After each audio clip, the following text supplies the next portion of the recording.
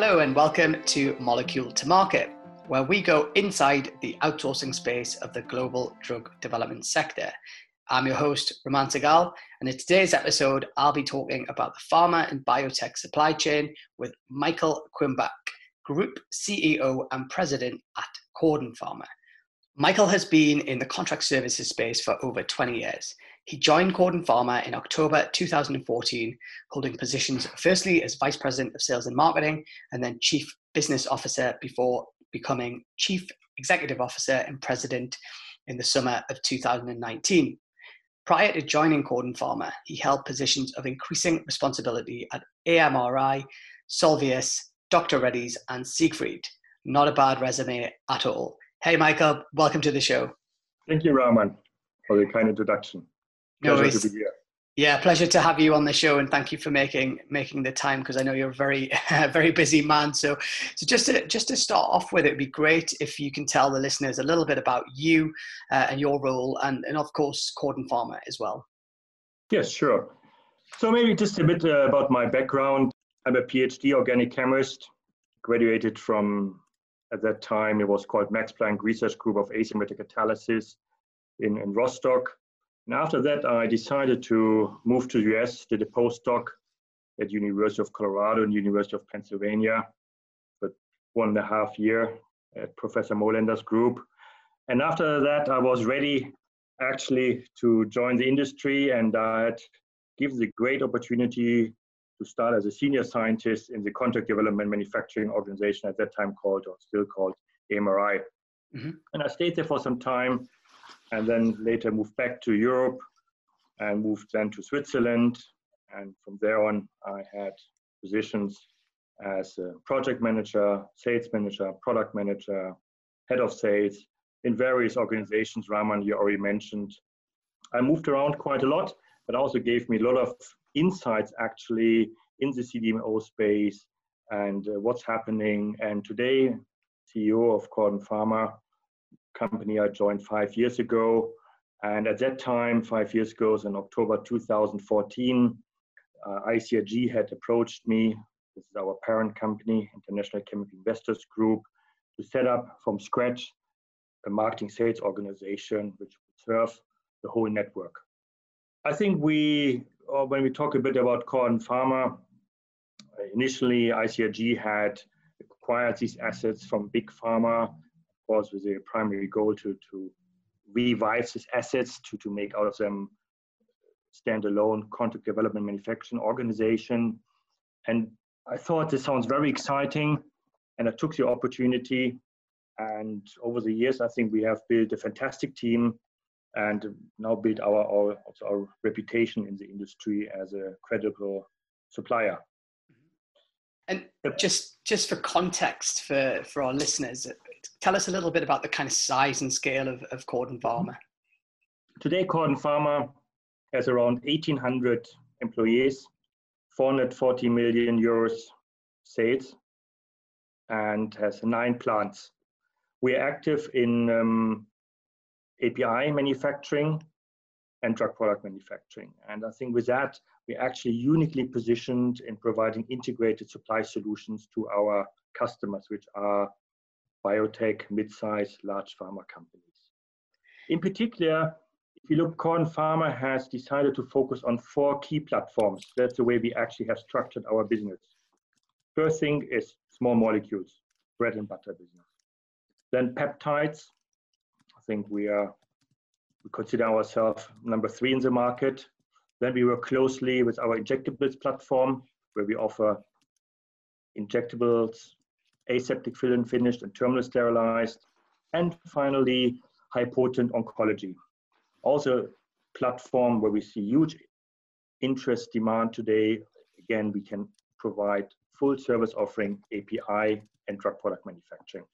Great. And I have to ask the question, what is it like to oversee nearly 2,000 people?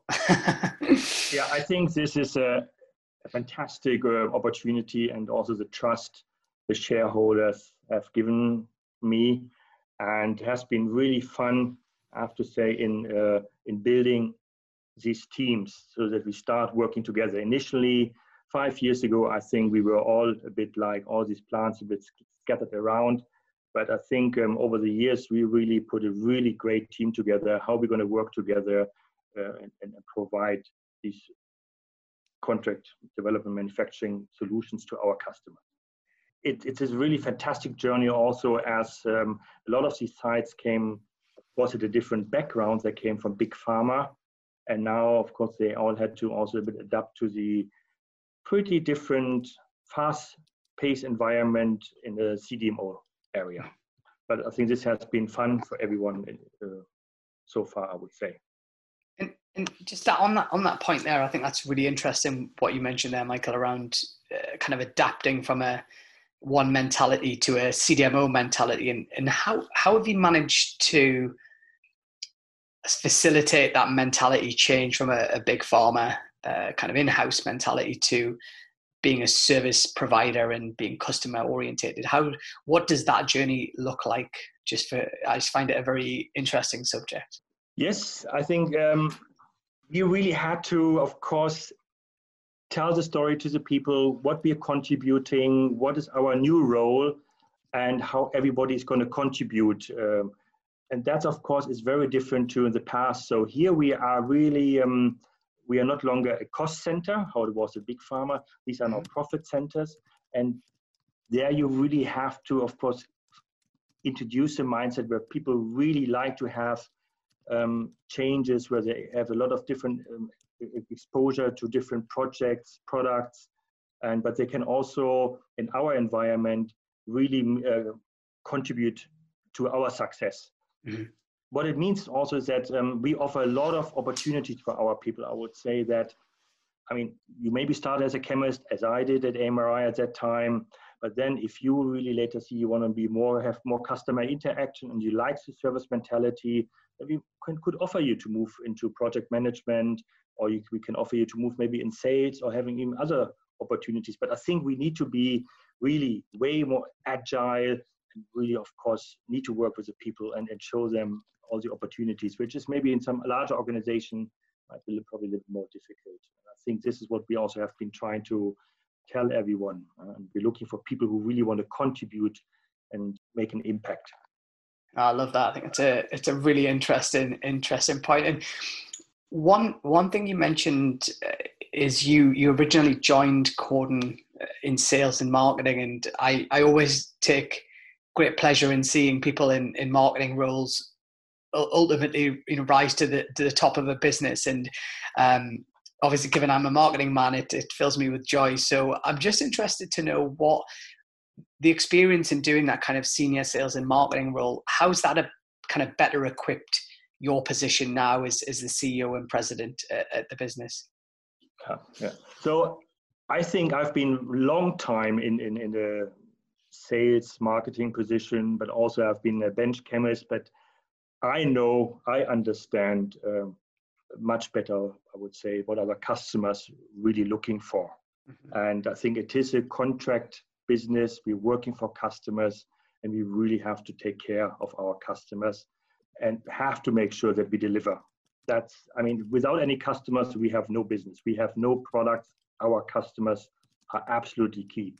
And I think having also a good insight of the market, what is required, that also sets up my team to really look what is the next step, what we should be doing, what are our customers looking for, and that we really are close to our customers, I think is absolutely key in this business. It's really, really interesting point. Thank you. And one thing I wanted to also touch on was when looking at your kind of career history and in how you've the journey of your career, I also noticed your kind of educational path, and you seem to be someone that really values education, given you've obviously had the opportunity to study in the US and I believe the UK. You did an MBA, and I also read recently you also did an advanced kind of management degree as well. So talk to us a little bit about your interest, presumably in education, but where that drive comes from. I see a lot of people in business that, once they start in their careers, it's all about the job. It's all about the career, and don't necessarily think of the the need to do that continuous education piece. So it'd be really interesting to find out more about kind of your thoughts and kind of reasons for doing that.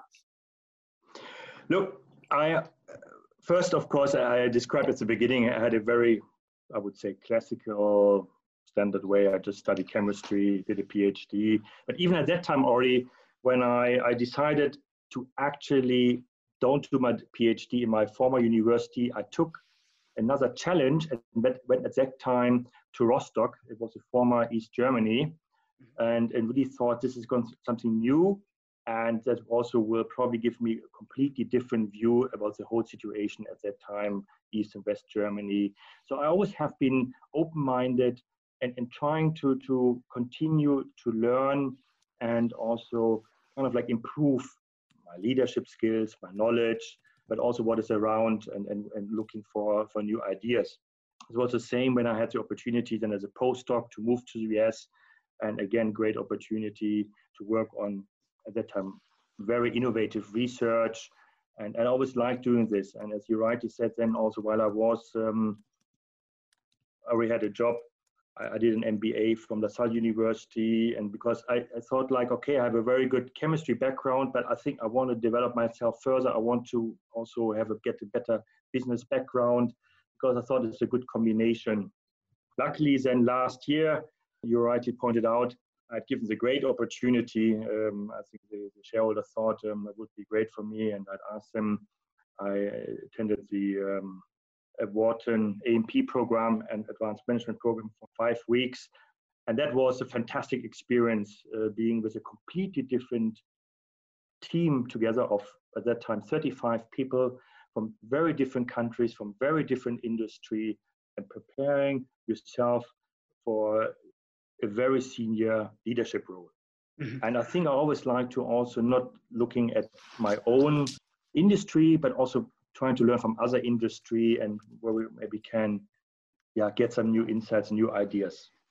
And so I think I couldn't continue to also always read other management books, or I think this is extremely important to stay on top of what's happening and continue to learn. I admire that greatly. I'm a big believer in kind of continuous education and improvement. So it's fascinating to see someone in your position with a very similar mindset. And would you say that continuous education piece has really contributed towards your career success and where you've been able to go within your career? Yes, absolutely.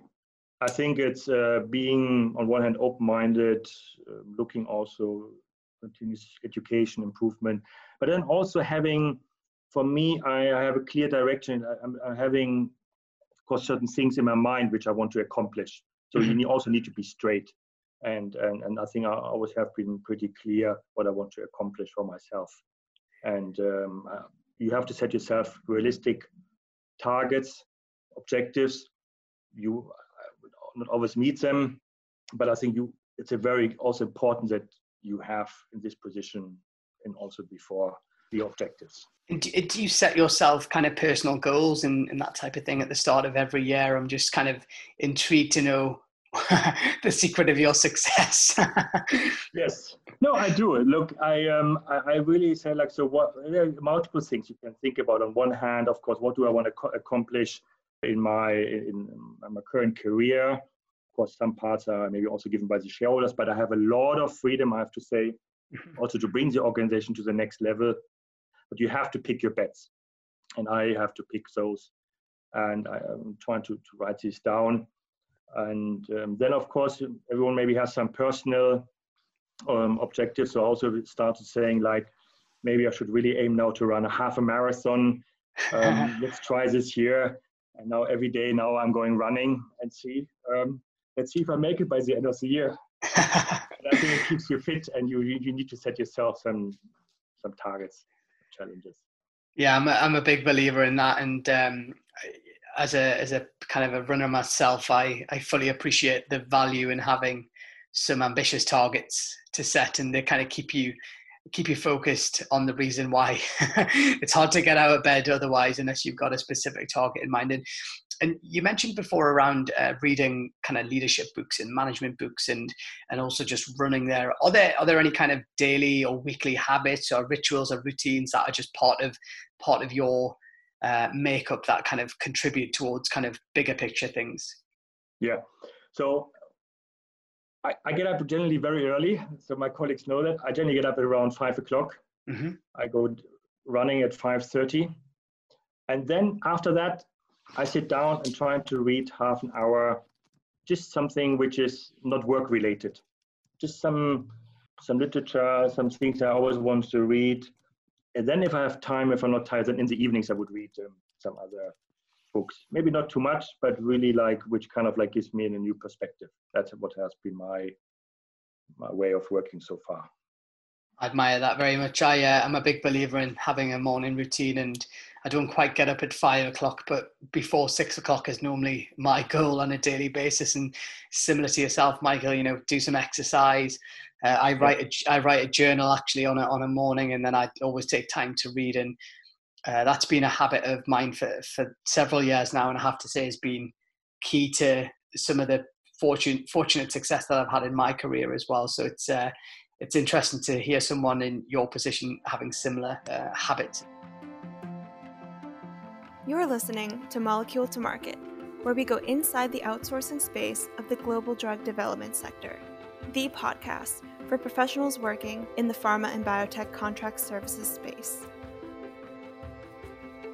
We've touched on leadership a couple of times, and I can't even begin to imagine what it's like to manage a business with 1,800 people. But so, what piece of advice would you give to kind of younger people developing their careers in the kind of contract services space, whether they be at the pharmaceutical side or within biotech or within the kind of vendor space as well? So any kind of leadership tips that you've got for those people? First, I think it starts everyone who enters the contract space, they should be really clear that they want to work in the contract space. And I think because it's very different to working in a big pharma or a larger fine chemical company, because you need to have the service mentality. You need to have certain resilience. You need to be able to deliver against tough timelines. You need to be very flexible because customers are changing their requests, or you might also have setbacks which you have to then compensate. So you need to be a person who likes to have challenges and who also like to be challenged, and who also like to have exposure to broad range of different clients.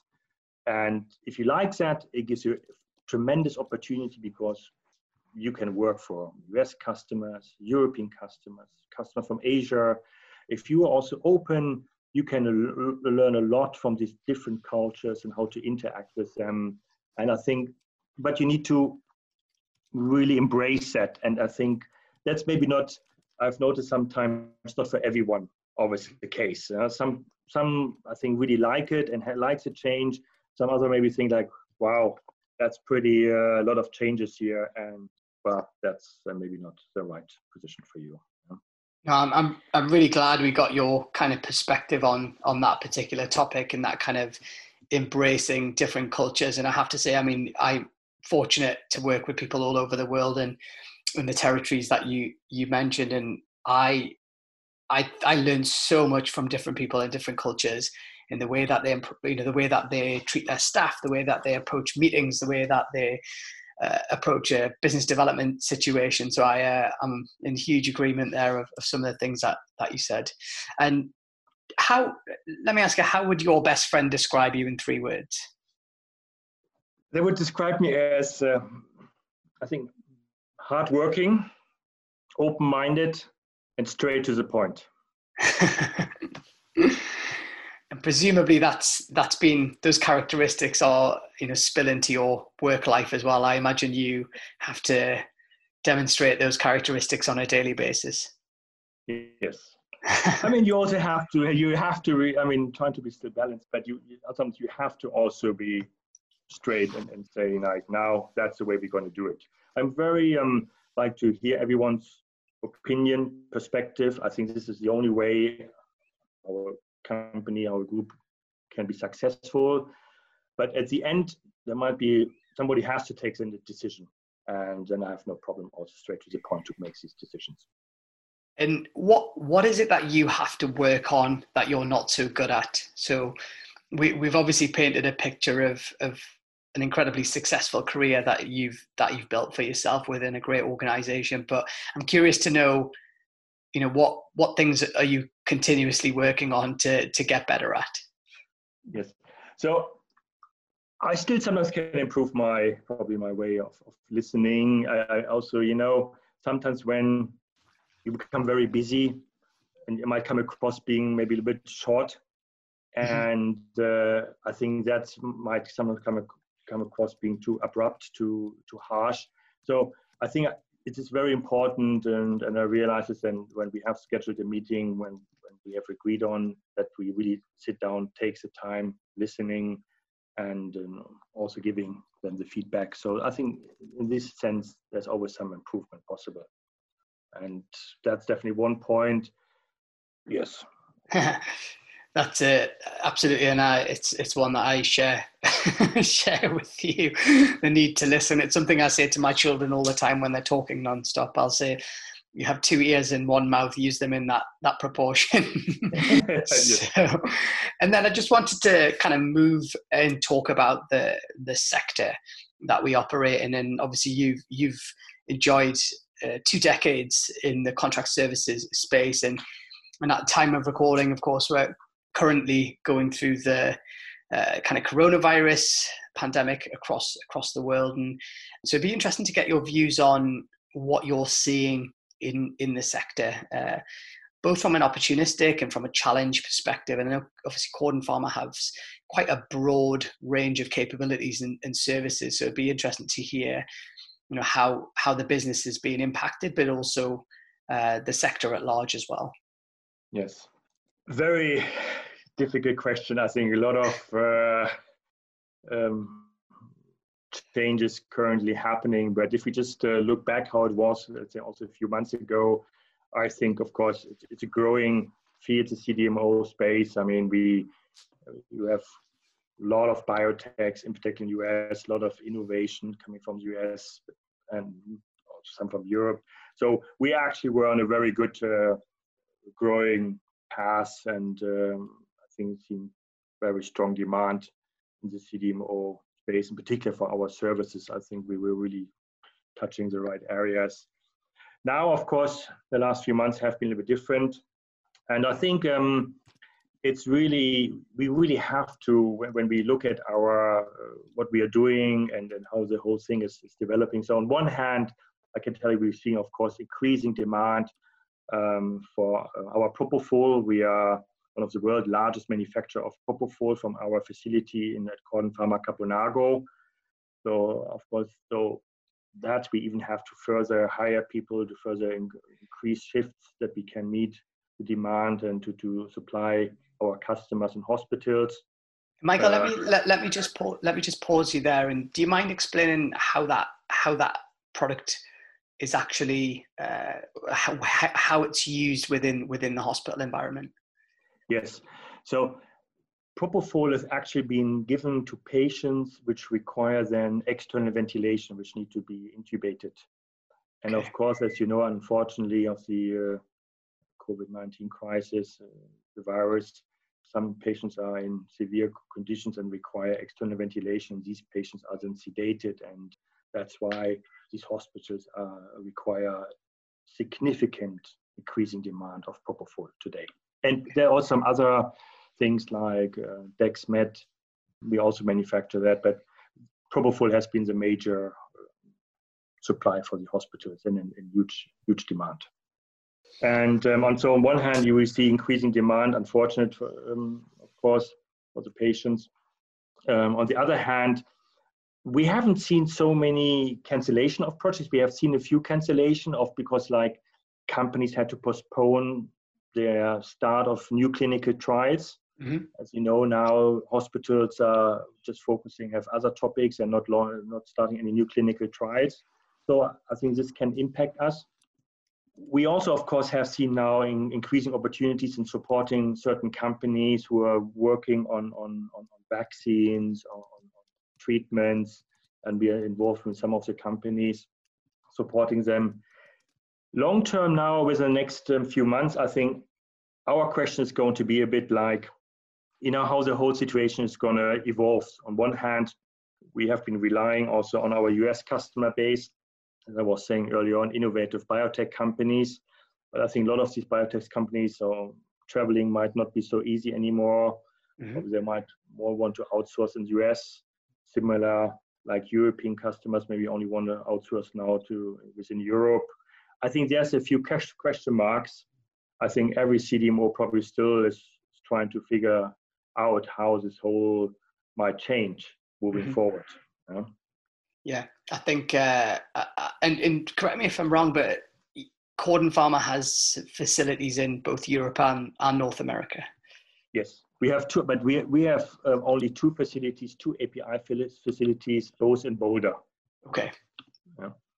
But the rest of the facilities is in Europe. And are you expecting, it was interesting what you said there around, how, say, North American customers look and how European customers look. Are you expecting a shift towards more localized manufacturing solutions? And what I mean by that is, we've operated in a very global marketplace for many years where, raw materials can come from Asia and, product can be distributed in North America and manufactured in Europe. Do you expect to see more of a requirement from clients to maybe look locally first, or are you not? Or could that be, maybe phase one before things maybe get back to normal? Yeah, I think that's, at the moment, I would say, I think people would look for more local CDMOs. Absolutely, they have this choice. Yeah. I think the issue is going to be later a little bit. If you look also in the US, there probably is not enough capacity for contract development manufacturing organizations to accommodate all this business. As you know, probably Europe has been quite strong on the CDMO side. So I think on one hand, yes, I think the first phase probably is going to be a little bit like that, and then we would have to see how long it's going to take to find maybe a vaccine, and once we're going to move a little bit back to normal. Yeah. On the other hand, also when we talk about raw material supply, critical raw material supply, yes, I think there's also opportunities for Western suppliers, and we also see this picking up together with our company called VialChem, also part of the ICRG family. We're also trying to accommodate some special customer requests. But I think, and I've said this before, there's also will be a price component related to all of that, because it will be difficult for a Western company to manufacture this at that price. You can get it maybe from China or India. So, and maybe there's also not enough capacity available in Europe. There's something to be seen, I would say. Yeah, and final question around COVID. It must be quite satisfying, if that's the right word, to know that the work Corden Pharma does is actually helping patients right on the front line, going back to what you were talking about in, I think, your Italian site. I imagine that gives you a sense of gratitude and purpose. Yeah, absolutely. Just objectively, I think, I think we're all very grateful for health workers on the front line. My wife's a doctor herself, so I know it firsthand, but I think it must be really, I'm interested to know how that feels, just knowing that what you guys do, potentially saving lives on the front line. Absolutely. That's also how our people feel at, in particular, also Corden Pharma, Caponago, and they're willing to put in extra effort, going the extra mile, because exactly what you described, Rama, that they feel like they really can contribute, and they're willing to do that. And I think that gives them also huge satisfaction, purpose. But nevertheless, also where our people also feel great sense of purpose is recently, our Corden Pharma Plankstadt site had an FDA audit, was part of a PAI, And now a very innovative new cancer medication will be launched, which really against breast cancer, which will have helped thousands of women. And I think this is also really where we feel, as the whole team feels, really excited that we could contribute, that we developed the process over the years and now really supply the final drug products and tablets to patients on behalf of our customer. I think this is also, so we have a lot of these examples where we actually contribute not only during the COVID-19 crisis and for these patients, but also for other patients. And I think that's the exciting part of being a CDMO, where we have a lot of different projects where you contribute and working on very interesting new products to be launched. It's fantastic to hear, and it's actually one of the reasons that I decided to start this podcast. Almost that information there of, I think, really celebrating the value of the contract services space and promoting the value of the contract services space of bringing these treatments, or helping bring these treatments to market, and ultimately supporting patients, whether it's right on our doorstep or family members or whatever it might be. So it's fantastic to hear the work that Corden Pharma is doing. And I know you're a very busy man, so I've got a couple of final questions before I let you go. And tell us what are the kind of exciting things are going on at Corden Pharma. You seem to be a very vibrant, dynamic business from what I see. So any things on the horizon that you're able to share? Yeah, we will continue to do further investments in our peptide platform. I mean, I think there's a very interesting hot area where we invested our small R&D lab in Frankfurt, but also have done recent large investments in Colorado. I think that's very exciting. We also continue to add additional services, manufacturing capabilities on our oncology platform. I think that's really key platform for us and also for patients who suffer from cancer. And we will also have decided to further strengthen our ability to supply these critical medication. And then other things are, we continue to upgrade and further do investments in our injectable platform. We already completed a large investment of 25 million in Corden Pharma Caponago, where we do aseptic fill and finish of innovative new products like peptides, oligos, monoclonal antibodies. So I think all that to really brings us all together and continue. That makes us, I think we're excited about strengthening that. And never forget, we also want to further grow and continue to look for acquisitions, actually. Oh, very good. Very exciting. It's a very buoyant market in the M&A space at the minute. Yes. So it's fascinating to hear that Corden might be involved in that as well. And then final question, Michael, is just, is there any other final comments or requests or asks that you've got of our listener? No, I think we as you probably the listener could hear, I think we are really excited being in the CDMO space. We're really excited of serving our customers, excited to contribute, delivering critical medications to patients. And this is really the purpose of Corden Pharma. And if we can support any biotech pharma companies, also in the current crisis, with our integrated services, we are here and happy to support anyone. Thank you. That's a great message to end on, and I think our listeners will be reassured and inspired to hear not only of your career story, Michael, but the work that Corden is doing to help patients kind of across the world. So thank you so much for making the time today and for being a guest on Molecule to Market. Thank you, Raman. It has been a pleasure.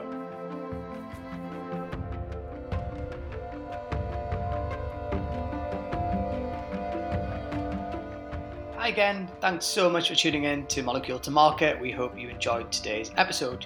You can find more shows on Spotify, Apple Podcast, or wherever you like to listen. Get in touch with us on our website, moleculetomarketpod.com, and follow us on LinkedIn or Twitter, and we will see you again next week.